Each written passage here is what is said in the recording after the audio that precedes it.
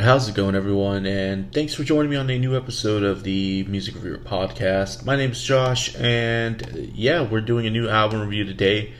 This is going to be episode 53, covering the latest album from Broadwave, SoulFly. Now, SoulFly was released on March 26th, so not too long ago, late March. Been meaning to get to this album. I've been digging Broadwave's stuff in general since, not since I discovered him this past summer, but really just as I listen more and more to him, I've gained, some respect for how he does his approach to like the R&B and hip hop thing. And kind of had to prepare for this album review regardless, because for the other segment of this show, Best and Worst Track of the Week, he had an album bomb that infiltrated the Billboard Hot 100 with quite a few songs. So anyways, kind of wanted to get this review in before I drop that episode of Best and Worst Track of the Week, just so I can kind of kill two birds with one stone. And honestly, I don't do that for every artist. I could have done that with Justin Bieber last week, but I think Broadwave's good enough and just more interesting to devote a couple episodes to this album. But anyways, just want to let everyone know about some stuff that dropped on the podcast. Last episode of the album review series was over Lana Del Rey's Chemtrails over the Country Club. Had quite a bit of stuff to say on that album. I thought it was an interesting album overall. Different stuff overall in general from Lana. If you want to check out that episode, it's the last album review. Chemtrails over the Country Club from Lana Del Rey. And then also a new episode of Best and Worst Track of the Week dropped a couple days ago for the week of April 3rd. At this point, it's kind of old news, but it's just covering some tracks from... there's a collaborative track from Chris Young and Kane Brown, the Justin Bieber album bomb. If you're interested in what I thought about the Justice album, all the tracks that basically dropped with all the features. A track from Lil TJ, Daniel Caesar, and Giveon, ended up being Broadway versus Justin Bieber. Broadway got the best track of the week. Justin Bieber got worst. Even though the track wasn't, the track was bad, but I mean, could have been a lot worse, I'm thinking. But yeah, that best track of the week from Broadwave is a single off of this album we're reviewing right now. So if you wanted just to catch up on the best and worst track of the week series, there you go. And also, if anyone is interested, the Kings of Leon album I did a couple weeks ago is still, kind of freshish. If anyone was interested, I thought that was a pretty decent album as well. So let's go ahead and get into this Broadwave album review. So, Broadwave is still a relatively fresh artist, in my opinion, especially from all the artists I've been covering recently. He's, probably one of the newer artists I've covered in some time. It seems like he has been active for a few years, but I really honestly didn't get to really discover the artist until really this past summer when I had to review one of his tracks for Best and Worst Track of the Week. But so just reading a bit into Broadwave, he's an American singer-songwriter and rapper. He's best known for incorporating like rap and hip-hop pretty seamlessly into most of his music. He executes both skills, the rapping and the singing, quite well, but I'd say he's best known for his rich and soulful voice. That definitely stands out in comparison to many contemporaries. And yeah, it seems like the progression of Broadwave's career, coming up from just being an independent artist, releasing mixtapes, and then getting a record deal, and then putting out a debut album, and then a commercially successful sophomore album, Pray for Love, and then now a SoulFly, which has been, I would argue, his most commercially successful project, peaking at number 1 on the Billboard 200 now, and then also with several of the tracks on the album making onto the Hot 100. His progression is actually happening, idealistically, I guess, for any artist. And it's just really awesome to see, because he's not like this typical hip-hop or R&B artist that is very heavy on like sex appeal, or I guess materialistic or superficial topics in the music, or even aesthetically. It just seems like it's this is what we've been wanting. A lot of people have been wanting, is an artist like Rod Wave that's just real and authentic, that is progressing and is starting to come up to the top of the game. He's not as big as the mega juggernaut artists like a Drake, but then again, who will ever be bigger than a Drake, honestly? But he's making a name for himself, and it seems like it's being done the right way.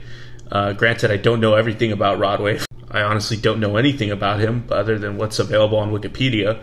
But it's nice to see the natural progression of a career taking off for an artist like him.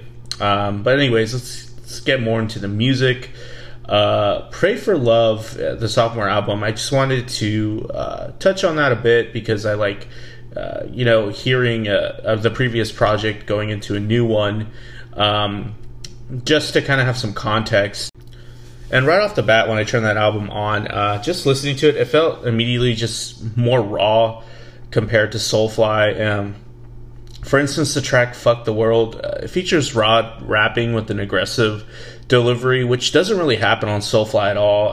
Thug Life was a bit of an anomaly due to the track just sounding washed out and muffled a bit in the instrumental. It just really seems quite different in terms of the production from other tracks, especially the track before and after it. I think that's something that was noted by other listeners from some comments I read on certain threads. I guess there was a mastering issue. Maybe the tracks were just hodgepodge together. I don't know. But the production just does sound a bit off track to track. The album picks up around No Weakness right after Rags to Riches. For some reason, the production changes, but for the better. The tune just sounds a bit more lively and brighter on spots. Rod's delivery is just more clear and pronounced. The track has an overall nice energy to it. The Greatest incorporates a nice main melodic motif that's executed with lots of attitude by Rod all throughout the track. And the track then transitions to Rod singing some smooth vocal lines that pick up the track even more. Another track, Ribbon in the Sky, features Rod demonstrating his rap chops with a nice flow and energetic presence, also while incorporating vocal lines at the end of some of the rapped lines. It's a solid example of what Rod is good at, just blending the two seamlessly together.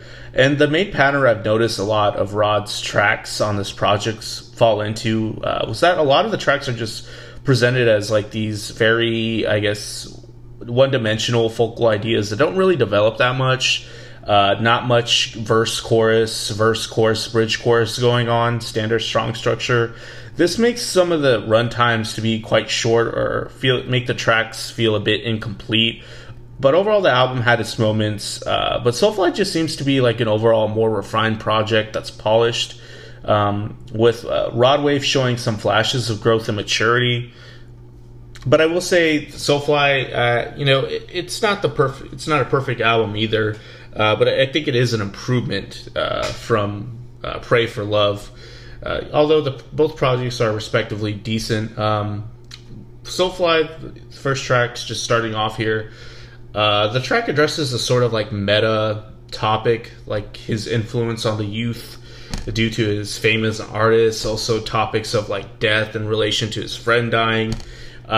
Typical Rod Wave, song topics and I guess ideas thrown in. The sub bass on this track can be turned up a bit too much. It cuts through everything, causing it to be distracting at times. This does happen at other points in the album as well. But the track, like this, the compositionally, when we get to the SoulFly's refrain that the track builds up to, it in my opinion it just doesn't pay off as much as I was hoping for. And as much as it could have, maybe. It's not a bad track. There's some emotional peaks when Rod is belting in the background of the track, but I thought the track just had a bit more potential, especially with the... I've heard Rod execute a hook or refrain better as he's building up to it, such as like something off Letter for Houston. I keep on referencing that track, but it's true. Next track, Gone Till November. I thought this was a decent track as well. The track has a bit of a more sensitive nature to it. There's some light guitar textures on here that make the track more ambient. There's some bright piano melodies all throughout the track that color the track nicely. And Rod's vocals are nicely implemented all throughout, especially when there's more emotional lead parts that combine with the rest of the vocals on the track. Creates some decent moments on there. I thought this was a good track. Didn't think we got much of a highlight until the next track, Don't Forget, which honestly, this is probably one of the best Rod Wave tracks of all time. In my opinion, the best track on this album. I dig the hooky melodic ideas Rod throws in on this track. This track features a lot of Rod's rapping. It's smooth, the flow smooth. There's a nice delivery all throughout. Some nice embellishing vocal runs all throughout this track, with the most catchy and concise track I've heard on this album thus far, and I think it's pretty much throughout the whole album. This takes the cake. The track has a nice groove. The bass hits are spaced out nicely. Topically on the song, it's kind of a nice call out to the rap game, addressing topics of the shallow nature of the hip hop game, the stupid, I guess, topics in a lot of tracks, and Pimp C. There's a vocal snippet I think he did in an interview, possibly, of him calling out the rap game, pretty much enhancing this track about the shallow nature of certain beef and just the lack of positive energy, I guess, in hip-hop that's been going on forever. But anyways, yeah, a great track, Don't Forget. Tombstone, another great track. I covered it on Best and Worst Track of the Week. This track, in the context of the album, it's nice. It has my ideas haven't changed. It features the typical subdued Rod Wave nature with the soft vocal tone, and I'll say it again, the gospel vocals are executed perfectly on here. I usually don't like gospel vocals implemented into tracks. It's usually gimmickly, but here it's tastefully used. Lovely falsetto runs from Rod. Honestly, this isn't exactly revelational when it comes to like Rod Wave stuff. I will say it's exactly what you'd expect to hear from a Rod Wave tune, but it's executed nicely. The lyrical content is sobering. It has a sobering tone to it as well, about struggling all throughout your life. And it keeps the constant charm. Not a bad track. Next track, All I Got. I thought this was a good track as well, especially to follow Tombstone. There's a lush intro section with electric guitar runs and spaced out piano chords. I love the little melodic interludes, embellishing the track all throughout. It's more of an emotional, softer R&B track. Rod's soft and smooth vocal tone obviously works well over this. It's a good track. The vocal snippet on here is a bit unusual, though. I will say I think it isn't implemented as I guess tastefully as other parts, on other tracks, but it's there. I think it just goes on for a bit. Richer featuring Polo G. Honestly, I thought that track was okay. I thought Polo G did a solid job, but I think I covered it on one of the episodes of Best and Worst Track of the Week. Didn't quite find it to be that much of a highlight. Street Runner, another track I thought was great. Covered on Best and Worst Track of the Week as well, but it obviously got Best Track of the Week that week too. Typical Rod Wave vocal stylizations. The soft color on his voice is present, and it's nice. There's some nice melodic piano instrumentation that's present. It's a good touch to the track. Rod's vocals just kind of float all throughout the track nicely. The piano on this track has a light nature to it. It floats all throughout the track. The track is a bit anticlimactic, but it's not bad. It kind of reminds you of Letter from Houston. The elongated voicemail message is a bit dragged out, though, too. Pills and Bills, honestly, this track could have been better, in my opinion. It kind of suffers from the underdeveloped nature a lot of the tracks from the previous album had. But honestly, this track kind of acts like a bit of a marker. The album, honestly, doesn't really pick up from here. A lot of it just sounds like filler from here on out. This track does have a bit more of an energetic and upbeat presence to it. It sounds really interesting with the synth melodies faintly in the background. That really colors the track quite nicely. It's a good track. It's very straightforward, though, but Rod's rapping is executed with a nice flow and presence. Next couple of tracks, honestly, I didn't find to be that interesting in terms of highlights. OMDB I thought was interesting, though. There's a mid to late 2000s R&B charm to it. There's a deep and warm bass line that fits in well in this track, and it accompanies the track quite nicely when it's added. It could have used more of that, honestly.